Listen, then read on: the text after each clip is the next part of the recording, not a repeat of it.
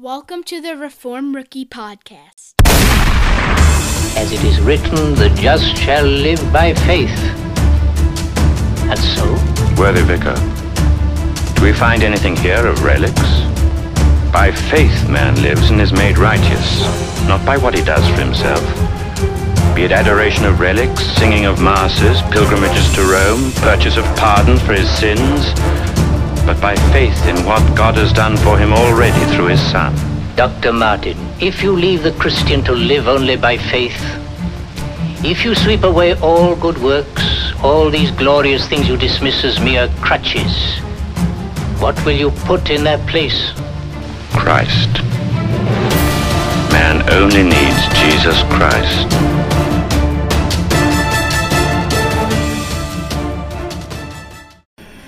Alrighty. So good evening. We are now in chapter 5 of Thomas Watson's little book, All Things for Good. The first 3 chapters, we considered how the best things work for good, how the worst things work for good, and then why all things work for good. And then in the last couple weeks, we were in chapter 4, and we talked about those who love God, who are the beneficiaries of this promise. And so for chapter 5, Thomas Watson wants us to consider whether or not we are those that love God. He says, as the Bible does, you will know them by their fruit. So the test of love to God is the name of this chapter. So let's read this first paragraph here. It said, let us test ourselves impartially, whether we are in the number of those that love God. For the deciding of this, as our love will be best seen by the fruits of it, I shall lay down 14 signs or fruits of love to God. And it concerns us to search carefully whether any of these fruits grow in our garden. And so now we're going to talk about whether or not we are the ones who love God. And so he's going to offer us 14 different signs or fruits to see if in our garden those fruits are there and growing. Number 1, the first fruit of genuine love to God is the musing of the mind upon God. He who is in love, his thoughts are ever upon the object of his love. He who loves God is ravished and transported with the contemplation of God. When I awake, I am still with you. The thoughts are as the travelers in the mind. David's thoughts kept on the heaven road. I am still with you. God is a treasure, and where the treasure is, there is the heart. By this we may test our love to God. What are our thoughts most upon? Can we say we are ravished with delight when we think on God? Have our thoughts got wings? Are they fled aloft? Do we contemplate Christ and glory? Oh, how far are they from being lovers of God, who scarcely ever think of God? God is not in all his thoughts. A sinner crowds God out of his thoughts. He never thinks of God unless with horror, as a prisoner thinks of the judge. Can I get a glass of water? One of you ladies, thank you. Okay. And so what do we think about this? Putting this in our own words. The musing of the mind upon God as a sign of our love to God. Comments? Questions? Yeah, I guess the first thing that comes to my mind, no pun intended, is how often our minds are on everything else but God. Whether it be the trials of the day, whether it be something we're really into, whether it be waking up in the morning, what's our first thoughts, going to bed at night, what are our last thoughts. I would have to say all too often our minds are not set in tune with at least as much as they should be. Mm-hmm. And then again I go back to the whole idea of our thoughts being an idle garden.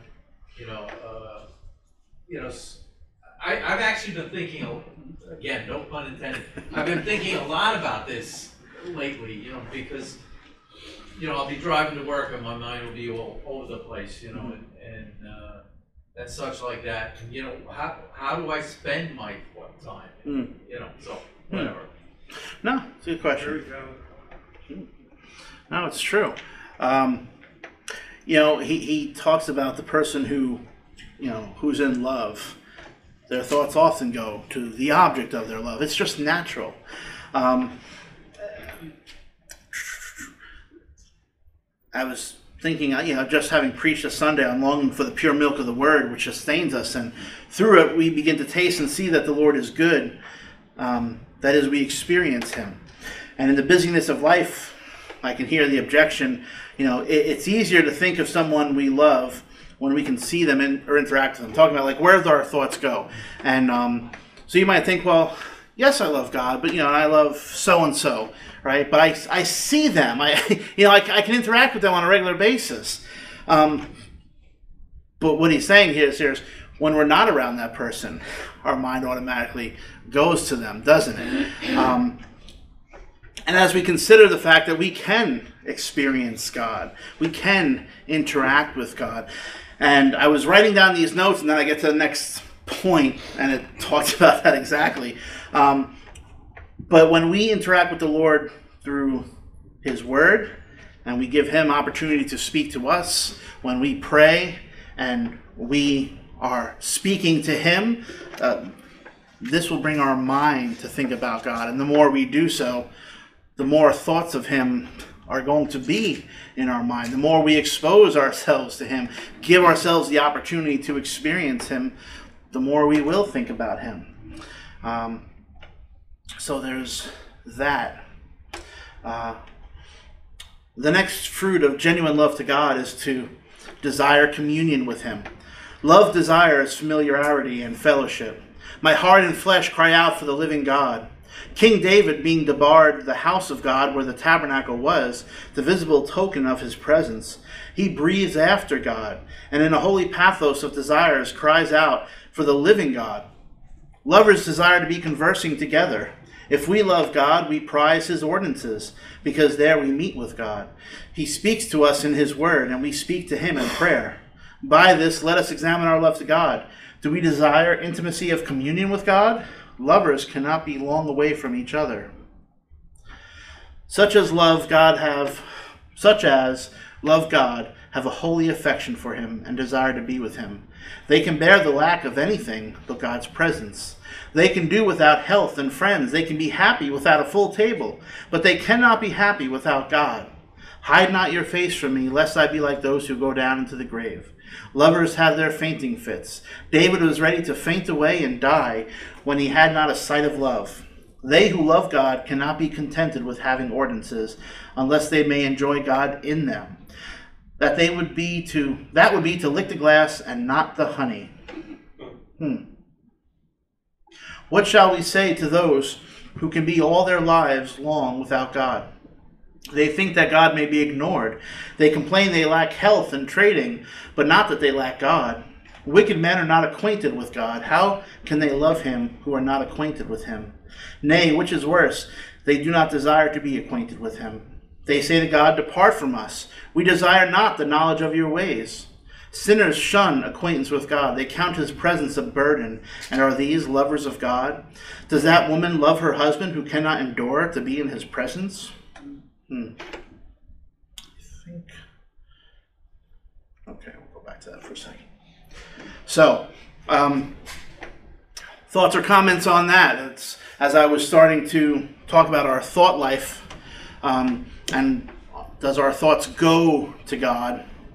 And my mind went to, well, if we read His Word, if we spend time in prayer, that'll bring our mind directly to God. And even when we're not in the moment reading or in the moment praying, the more we expose ourselves to God and His ways, the more we're going to think about Him. And so our thoughts can bring us to prayer and bring us to scripture reading, and scripture reading and our prayers can bring us to be thinking about Him. And so it is sort of tied together. The more we interact, the more we have fellowship with Him. Other comments on that? Yeah, I just want to go back to before? Sure. Because I think it bears noting that there's a difference between thoughts about God and godly thoughts. Right? We are not to be focused, and just hear me out when I say this. We are not to be focused on God 24/7? How do we love our neighbor if we're focused on God and we're thinking about God? Or let's say Bob's doctor is working on his eye and says, boy, divine simplicity, how does this work? You know, we're supposed to be focused on those things, but with God permeating those thoughts. So the focus does not have to be God himself, okay, but we can have godly thoughts about other people in our functioning, in our jobs, in our love towards neighbor, towards community, towards our relatives. So we're not to be fixed on theology, right, but we're to have those, the Word of God in us, right? David hides his Word, you know, in his heart that he may not sin, right? So the Word is in us. We have these godly thoughts towards other people, and we see God in everything, right? And there's a time and a place, obviously, to focus specifically on God, but then there's a time and a place to focus specifically on our wives, husbands, neighbors. Right. Those things that he tells us to love and to care for. Now, that's an important distinction. I've heard of people who, you know, there used to be a saying, I don't know if it's still around, maybe, that someone is so heavenly minded that they're no earthly good, right? And I've heard reports of conversation where someone is trying to talk to someone about something, anything in life, and they're like, oh no, I don't want to talk about that. I only want to talk about, you know, I only want to talk about the Lord. I only think about the Lord. You know, that stuff is just, it's all other. But God should be flowing through all of that. He gives us this world, but are we thinking about it in his reflection? Go ahead. Well, I had a thought from before, but I'll get to that in a minute. To Anthony's point, I remember one time hearing a commentator comment on Paul, and that his view was through the Scripture. It was Christ-centric because it was viewed through the Scriptures. So to Anthony's point, if we're viewing things through the Scripture, if our thinking is because of the reading of Scripture and prayer and such, which I'll make a comment on in a minute, if we're viewing things through that, then we are, you know, we're doing both. We're loving our neighbor, and we're keeping both parts of the Ten Commandments, both tablets. So I agree, but that's something that takes some I want to say training, but the Holy Spirit is the one that does it. Now, with regard to the reading of the Word, and this is my own personal experience, there's a lot of times I don't want to be doing it. You know, for whatever reason, I'm too tired in the morning, or I have other things that I'm concerned. But I more or less have to force myself on those days. But once I'm into it, and that's when God starts speaking to me, you know, and then you get excited, and then it's like, why didn't I want to do this? And then you fall into that lapse again, because humanly speaking, our minds are like ping pong game, you know, going back and forth between the things of the world, and so to the point of what you're saying and what's being said here. The more we put ourselves in the position of study, whether we want to or not, it becomes more desired in our lives, in our hearts. Yeah, it's one second, Steve. It is a spiritual discipline, reading the Word, and you can have the same. You know, people compare it to going to the gym. Like, oh, I don't want to go to the gym, you know. But once you get there, like, oh, I'm glad I did. You know, the blood's flowing and the endorphins and everything like that. Like, oh, I'm so glad. This can even be in relationships as well, though. So, like, you know, it's not going to the gym to be with your Lord, right? But if you've been married a length of time, like, do you want to have that conversation at the end of the day? Like, I'm tired. Can we talk tomorrow? And we do the same with our Heavenly Father at times, our Savior. We don't love the way we ought to love. You know, I mean, I've mentioned this before. I'm going to mention it again, but we get these commandments in Scripture about what we should be doing. Because primarily those things that we struggle to do. It's the things that kind of our flesh is like, I don't want to. But we should pursue it and continue to pursue it and seek to grow in it. R.C. Sproul was relaying a story. He was talking with someone and they were dealing with guilt and trying to figure stuff out. And he says, the commandment is to love the Lord your God with all your heart, soul, mind, and strength. He goes, do you think you've ever been able to do that? I mean, it's something, this is what we're told to, but it doesn't come naturally to us. We still struggle with the flesh. Steve? Just to add, whatever you do in word and deed, do all in the name of the Lord Jesus. And it's in Him that we live and move and have our being. We have things to do. We have families to raise, or we have businesses to run.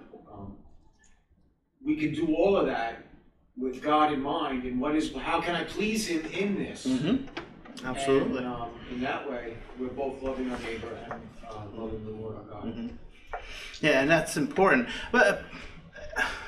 And so, we want to have the understanding that we are not in sin or loving God less than we ought to if we're living life the way we're supposed to. Trying to live and conduct ourselves, the things we think and say and do in a manner that glorifies the Lord. But we can also have thoughts about Him as well. When you think of the Psalms that are written, just praise His name and just reflecting on the goodness of God. We also want to leave room in our minds for that. When we're looking at different things, when we're considering our circumstances, and we recognize a blessing that maybe we've been taken for granted or something new that comes up, do we give God the glory? Do we give Him praise? Romans 1 says not only do we look at creation and know there's a creator, but those who are wicked and being given over, they didn't want to honor God or give Him thanks. And so we want to be a thankful people who do have godly thinking and godly thoughts. Does that make sense? Everyone's tracking? Mike? I think it's also the same, probably goes without saying, but there's a difference between loving things that God gives us as blessings and loving God Himself. Yeah. To know and to desire God and not His hand. Right. We talked about that in chapter 4 as far as loving Him. King Alexander was saying, I have these two friends, and one loves me because I'm King Alexander, and one just loves me because I'm Alexander. We want to love God for the goodness He is, just the fact that He's God and He's worthy, and we want to give Him our love, and not just think He's a genie, and what can we get from Him? Of course, we first interact with Him because He has set His love on us, and He gives us His mercy and His forgiveness. But as we grow in our relationship, we learn to love Him for all that He is, and not just the gifts that He gives, right? Okay. Other questions or comments before we move on to number 3? All right, so we have musing of the mind upon God, the desire of communion with God, and number 3 is grief for sin. Where there is love to God, there is grieving for our sins of unkindness against Him. A child who loves his father cannot but weep for offending him. The heart which burns in love melts in tears. Oh, that I should abuse the love of so dear a Savior. Did not my Lord suffer enough upon the cross? But must I make Him suffer more? Shall I give Him more gall and vinegar to drink? How disloyal and hypocritical have I been? How have I grieved His Spirit, trampled upon His royal commands, slighted His blood? This opens up a vein of godly sorrow and makes the heart bleed afresh. Peter went out and wept bitterly. When Peter thought how dearly Christ loved him, how He was taken up into the Mount of Transfiguration, where Christ showed him the glory of heaven in a vision, that he should deny Christ after he had received such amazing love from Him, this broke his heart with grief. He went out and wept bitterly. By this, let us test our love to God. Do we shed the tears of godly sorrow? Do we grieve for our unkindness against God, our abuse of His mercy, and non-improvement the talents which He has given us? How far are they from leaving God who sin? How far are they from loving God who sin daily, and their hearts never smite them? They have a sea of sin and not a drop of sorrow. They are so far from being troubled that they make merry with their sins.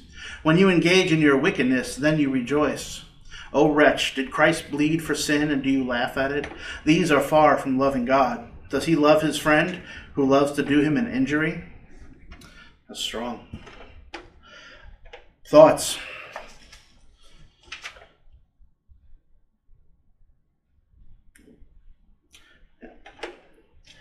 we love God, we are grieved over our sins against him. To recognize his kindness towards us, the suffering of our Savior on our behalf, and our love for him will cause us to mourn our attitudes and behaviors. Watson points to sin as unkindness against God, abuse of his mercy, and non-improvement of the talents he has given us.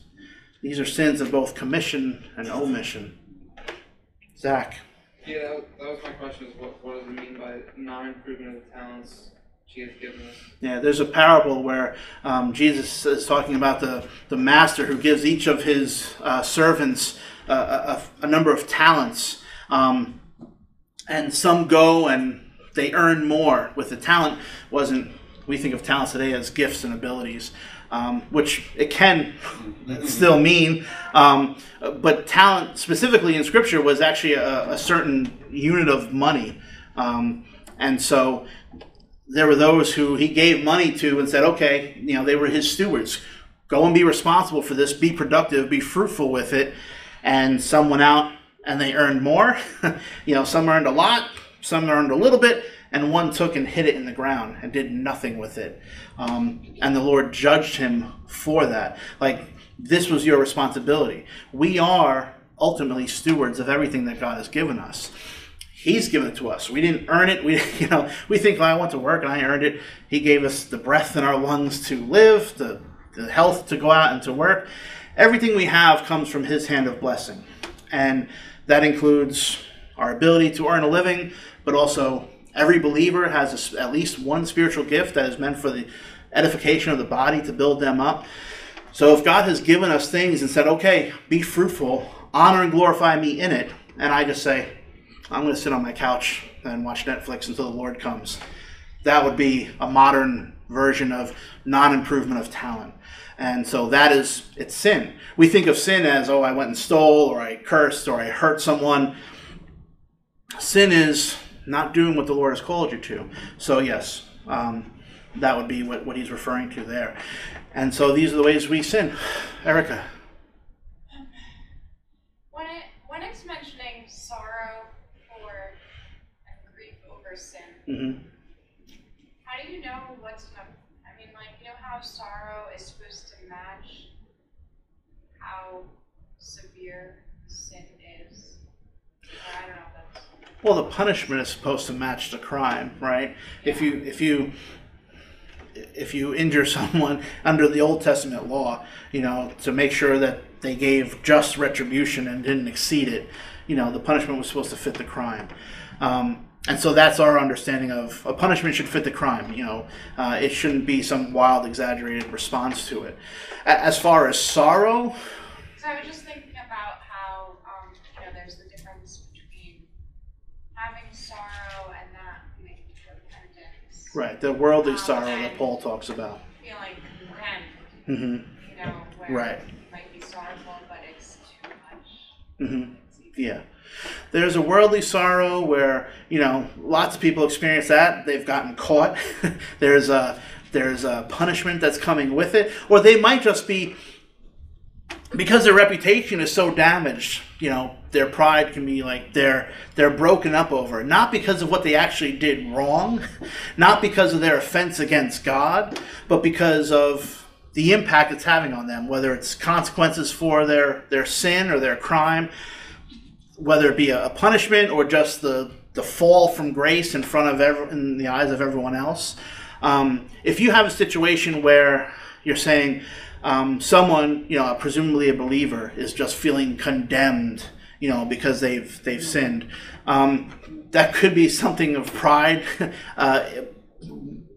weaved into it, or not a full understanding of the gospel. And so that's one of those areas where, if I'm counseling someone in that sort of situation, I say, well, you have sinned, but Christ has paid for that sin.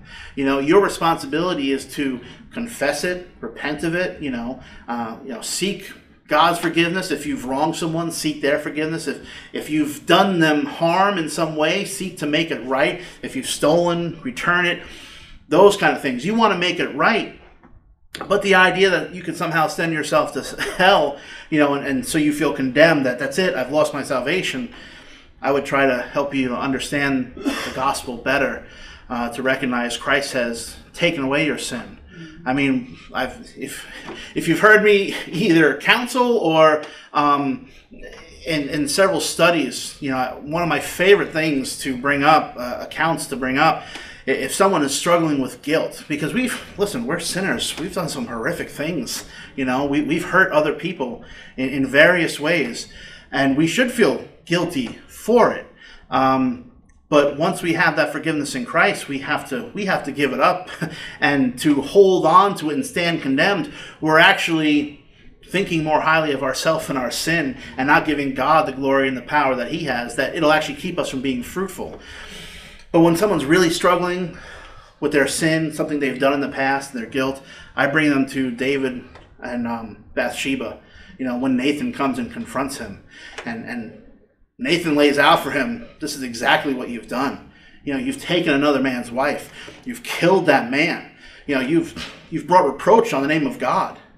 And unlike Saul, who's making every which excuse for not doing what the Lord commanded him, when Nathan gives him everything, he just says, I've sinned against the Lord. And Nathan says those beautiful words, and the Lord has taken away your sin. He was an adulterer. He was a murderer. Many of us don't get to that level of, humanly speaking, sin. It's pretty serious. And He's taken it away. And He has mercy on him. Yes, there's consequences, but when you're forgiven, you're forgiven. And that's it. And we glory in that. We rejoice in that. You can read through Psalm 51 and recognize the brokenness over sin, but then rejoice in the salvation that we have in Christ. So yeah, if someone's really struggling with it, that's where I take them to remind them to keep it in check. They should repent. They should recognize their sin. It's good to take it seriously, but not to remain condemned, then you can't move forward, you can't be fruitful for God at that point. You're giving more power to your sin than you are to Christ, who takes away sin. So we want to be careful about that. Mike? Yeah, I wanted to read something from James.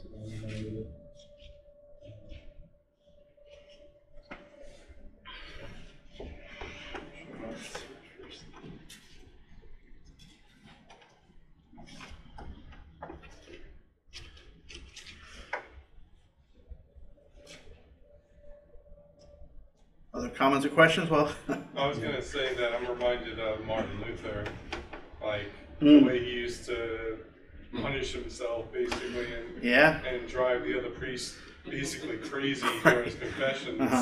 And he basically was useless to the kingdom. Yeah. And it wasn't until he realized that by grace he was saved through faith, that he didn't need to do anything of his own ability to earn faith with God. Right. That's a good point. Yeah, he'd spend hours in the confessional to think of every little thing he had possibly done. When you're struggling, with a sin that you committed, and you think that you've lost your salvation, or there's no way God could forgive me for that, it's actually arrogance, because what you're saying is you are more powerful than the blood of Jesus on the cross. The blood of Jesus on the cross can forgive and atone for every and any sin you can do, or it can't. If you think you've outdone God, that's another sin. You better step it back. Right. Okay, go ahead, Mike. James 4, 8-9. Draw near to God, and He will draw near to you.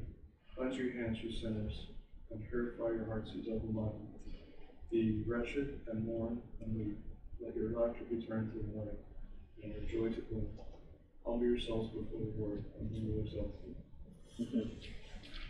You need to grieve, mourn, and wail, but from that point, humbling ourselves, God will lift us up and give us assurance of salvation, of hope. Yeah, there's a sense there where James is talking to people who are being a little bit hard-hearted, and so he's using some strong language with them, and as Pastor Anthony, you've heard him say it, in praying, Lord, afflict the comfortable, and then comfort the afflicted. If someone is hard-hearted, they need the truth of the law brought down on them to help them to see where they stand before God. But once you're there and you're broken, we have the gospel that provides the comfort from the Father of mercies. So yeah, it's, there's a ditch on both sides, in grieving too much in one sense and having a little bit of arrogance and thinking that your sin is just too much. You're just too wicked for Christ to save. When the Apostle Paul says, I'm the chief of sinners, how many Christians did he play a part in putting them to death and seeing them put to death? Most of us, we just haven't got there, and praise God for his grace to hold us back from that kind of sin and from having some of that guilt to go with us. But he takes away all our guilt. But if we do love God, we should grieve our sin, brother. So we want to make sure that we have a balanced perspective on it. But good questions and insights. Thank you. Number 4, another fruit of genuine love for God is courage. Love is valorous. It turns cowardice into courage. Love will make one venture upon the greatest difficulties and hazards. The fearful hen will fly upon a dog or serpent to defend her young ones. Just so, love infuses a spirit of gallantry and fortitude into a Christian. He who loves God will stand up in his cause and be an advocate for him. We cannot but speak the things which we have seen and heard. He who is afraid to own Christ has but little love to him. Nicodemus came sneaking to Christ by night. He was fearful of being seen with him in the daytime. Love casts out fear. As the sun expels fogs and vapors, so divine love in a great measure expels carnal fear. Does he love God who can hear his blessed truth spoken against and be silent? He who loves his friend will stand up for him and vindicate him when he is reproached. Does Christ appear for us in heaven and we are afraid to appear for him on earth? Love animates a Christian. It fires his heart with zeal and steels him with courage. Questions, comments about that? Jake. Just a couple examples come to mind. One on the positive, affirming this, and one on the negative. The first one would be David and Goliath. David's courageous zeal for the Lord, and just his love for God is what spurs him on to go and fight this Philistine, who's giant and dreadful, and he does it without a second thought in his mind. And then the other one would be Peter, when he denies Christ 3 times and he cowers in fear for being associated with Christ. And so we see on this 2 different sides of the spectrum, that love that's being talked about. Yeah, indeed. You think of Goliath and just how big this guy was, and here was King Saul, and one of the reasons he was looked upon by the people is, he's a head taller than everyone else, and he's terrified. All their valiant soldiers are terrified, and in comes the shepherd boy. This guy, he's defying God. It wasn't David looking at his own strength that he goes, I've been working on some grappling techniques. I think I can get him. Just get him around his knees and take him down. No, he's trusting the Lord to give him the victory. And on the other hand, Peter, who was all talk, I'm willing to die for you. And he didn't want to be associated with him, when everything was going against him. And here, when we think of persecution in America, sometimes even to name Christ, knowing that people will think poorly of us, they won't take us seriously, or they'll speak disparagingly about us, is enough for us to hold back from sharing the gospel. We're not even being looked at like, you're on the cross next, buddy. That's where Fox's Book of Martyrs and how many saints went to their death, and all they had to do was renounce their faith. They said, take everything. If we love God, we will have the courage to stand up and to speak the truth and not shy back. I think there's actually one more part to this. No, there wasn't. Where did I...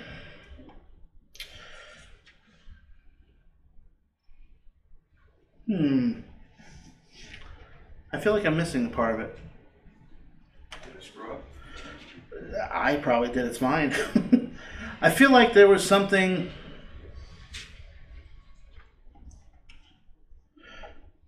Maybe it's later on in the thing, and I just thought of it. There's times where I'm thinking some of the thoughts, and then he'll bring it up later on, because all these things are connected in a way. I put here about, it turns cowardice into courage. Love for God makes us willing to stand for his cause, to be an advocate, even a martyr. I think he talks about martyrdom later on. So maybe that's what I was thinking. I was thinking of another paragraph. But I said that the willingness to be a martyr, definitely brought it up later on, because I wrote more about it too. The idea of, there are those who said they would die for Christ, but we don't live for him, I was Facebook or something, there was a picture of these folks at a football game, right? Big stadium, and they are covered in snow.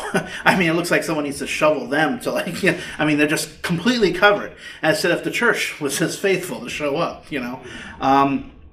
But that's later down the line. Okay. Questions or comments besides that? Jake, thank you. That's a good point in pointing out the two opposite ends of the spectrum. Yes, no? Okay. Fairly straightforward, right? Number 5, the fifth fruit of genuine love to God is sensitiveness. If we love God, our hearts ache for the dishonor done to God by wicked men, to see piety and morality broken down, and a flood of wickedness coming in, to see God's name dishonored. If there is any love to God in us, we shall lay these things to heart. Lot's righteous soul was vexed with the filthy lives of the wicked. The sins of Sodom were as so many spears to pierce his soul. How far are they from loving God, who are not at all affected with his dishonor? If they have but peace and trading, they lay nothing to heart. A man who is dead drunk never minds nor is affected by it, though another is bleeding to death by him. Just so many being drunk with the wine of prosperity, when the honor of God is wounded and his truths lie a-bleeding, are not affected by it. Did men love God? They would grieve to see his glory suffer, and piety itself become a martyr. Comments about that? Do you understand what he's saying? How do you put it in your own words? Mike. I'm just grieved by how people just let them take the Lord's name in vain. Specifically at work, and it's just I think there's a time and a place to say something about it. But also, what is there to say when you take the Lord's name in vain? So it's just it is something to be grieved and prayed about. Even that their hearts of stone would be made hearts of flesh. Zach. I have a question. Sure. Kind of on what you said. So my dad, he does that constantly. And if I try to rebuke him, or if I try to tell him it's wrong, he thinks that me going to church is fun. You know what I'm saying? He was the type of guy that when he was younger, his mom would go into church and he would wait in the car. Oh wow. So what do I say? Well, I don't know. I would ask how do I get him to believe, but that just seems kind of too far fetched. Or how do I get him to realize what he's doing is what do I say to him? You can't. Yeah. I'll give you the good news. And it's good news in the sense of, here particularly, we hold to Reformed theology, covenant theology, and one of the overarching understandings is that God is sovereign. He is sovereign in everything. Everything. But specifically, we think of, soteriology. How is a person saved? How do they come to believe? God has to do a work in their heart. Now, of course, we have to share the gospel. We're not what they would call a hyper Calvinist or something like that. We're like, oh, you have to share the good news. God will save whoever He's going to save. He does it through us. But all we're called to be is faithful. We're not called to be successful. And so you have no way of knowing if He's going to respond in repentance and faith to the truth that you share. And you're not, it's not your obligation. You're not honoring God if you're trying to hammer with Him every time you talk to Him either. You have to know when to pick and choose your battles, so to speak, and just when to have those conversations. If when the Lord Jesus is sending His people out to preach the gospel, He gives them some instruction about, if they receive you, great. If they don't receive you, you knock the dust off your shoes. You take your peace with you. He tells them, don't cast your pearls before swine. There are times where you don't know, where they're at, but, some context might not be a right context to even attempt to try to talk to someone about the gospel. Other contexts, there's probably most of them where you might have an opportunity to, but you can't just keep hammering them and hammering them and hammering them. When Peter is trying to encourage in a family situation, in the case of a spouse, a wife with an unbelieving husband, he says, make your conduct in such a way that maybe they'll believe without even a word, because they're going to see how you behave, and that's what the Lord is going to use to convict them, to bring them to repentance and faith, because He's going to say, look at how it's changed, this person in my life. I had a young man I knew his father, who was a deacon, so I knew him through his father.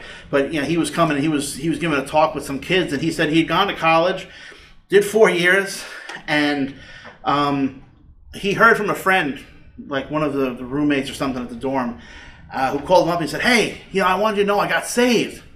Well, that's great. Because I want to know, I was watching you for however long, a year or 4 years or whatever it was. And he never talked to him about the things of the Lord. But he just kept watching him, and he knew he was a believer. And it left an impact on him. And then later on down the line, he came to know Christ.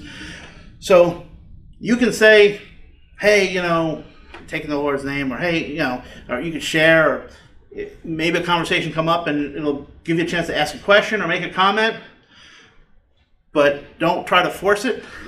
Just keep praying for him. Because you in your own power can't. As much as we'd love to see our loved ones saved, parents, siblings, children, family and friends, we can't save them. We can share the truth with them, but we pray that the Lord would work in their heart. Jerry? The comment I was going to make, and it kind of goes right along with this now that you've said what you've said. The taking of the Lord's name in vain is not always a verbal thing. Mm-hmm. Okay, it's those of us who are believers and we don't live the Christian life. We don't walk the walk. Mm. We might talk the talk, but don't walk the walk. It kind of reminds me of the Good Samaritan, although he obviously was considered, I can't think of the phrase, but person not to be associated with. Right. Yet he loved his neighbor more than the others that passed the neighbor by. Right. And our neighbor is the pagan down the street as well as it is the Christian that lives next door. Mm-hmm. So this is far more than just saying, God blankety blank, or using God's name, in a way of cursing. Mm-hmm. It's also how we live our lives. Whether we're upholding His character in our lives. And that goes along with what you were sharing with Zach, because how Zach lives his life is going to speak volumes, Lord willing, to his father. Mm-hmm. I had a situation, I wasn't going to bring this up, but it's got me kind of thinking about it. One of the presidents of one of the divisions at the company, I joke with him every once in a while. He sent me this whole list of puns, right? Mm-hmm. And, he says to brighten your day. But then he also put, maybe you can use it in one of your sermons. And I'm like, where did he get this from? But then I realized he sees me every morning doing my Bible study. So maybe but you can keep that in prayer, because I'm going to go in and ask him and say, what do you mean by this? Maybe it'll open a door. But my point being, what you said. It's what they see, not always what they hear. Yeah. Yeah, I mean, we do want to share those things when we get the opportunity. I mean, some people said, preach the gospel always. When necessary, use words. Don't use that. Yeah. Use words. Gospel is good news. You can't mime out good news, because sometimes even Mormons and others can be very moral and of good character, humanly speaking. But so we do want to share. But he knows you're going to church, and he's laughing now. But I'm sure there's probably a few people here who could tell you about people who kind of laughed at them or gave them a hard time. But when things get tough, they're asking for prayer, or that they know you're the person to go and talk to, because you're the only one in their life who is doing something very differently. And so when we're walking in it, we're seeking to be obedient to it. And when we blow it, we're asking forgiveness. That's something we have to recognize, that as Christians, we're not just an example by doing everything right. The times when we blow it, it's strange to people to have someone go and apologize to them or ask their forgiveness for something that would otherwise, if they were in your shoes, they'd be like, we'll just squash it, or yeah, sorry about that. But to go and say, I was really out of line before. I'm sorry, I lost my temper. Will you forgive me? Even that's going to make a difference to them. And right along with that is when people, unbelievers, apologize to you and you say, I forgive you. Mm-hmm. You don't say, oh, that's okay. Right. Yeah, it's not okay. But say telling them, I forgive you, mm-hmm. is very different than don't worry about it. How everyone else would react and respond. Yeah, there's a contrast there. So you have a number of different ways that you're going to be able to reach someone who might be even hostile at this point or mocking, But you look for those opportunities, you pray for them, and, you just keep praying for that person. We've mentioned here about taking the Lord's name in vain, and that's certainly one way that people dishonor him, by professing to be one thing and then not being consistent with it. I was thinking of Paul, walking through Athens, and his soul was provoked by the rampant idolatry. He couldn't wait to start talking to them, because he's just like, you're supposed to be worshiping the one true God, and you're worshiping everyone else, but you got this one statue here. Let me tell you about him, Let me tell you about the one true God. When we love God, we are sensitive to his mistreatment.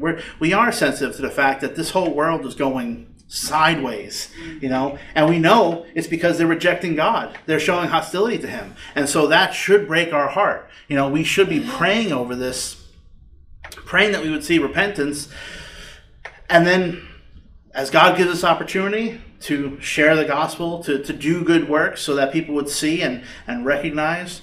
But those who love God are sensitive to that. Those who have peace and prosperity and they don't have love for God, they don't care about any of it.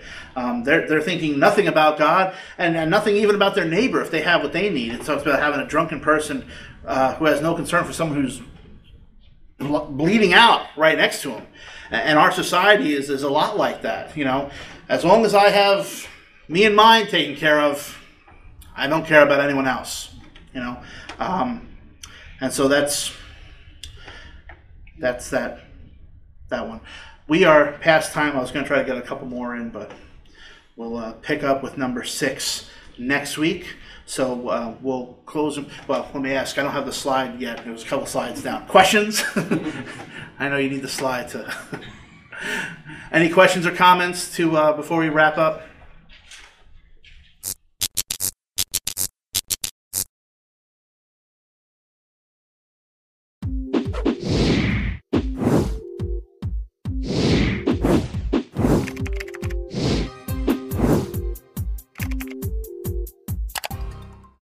You have been listening to the Reformed Rookie Podcast, where we aim to teach Reformed theology to beginners or rookies.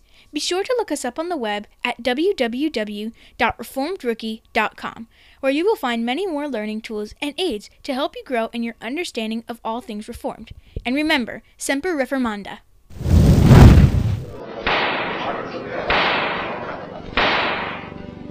Dr. Luther, are you prepared to retract these writings In some, I discuss faith and good works. If I were to retract these, I should be denying accepted Christian truths. Martin Luther, you have not yet answered the question. Will you recant, or will you not? Here it is. I am bound to my beliefs by the texts of the Bible. My conscience is captive to the Word of God. I cannot and I will not recant. Here I stand. I can do no other. God help me.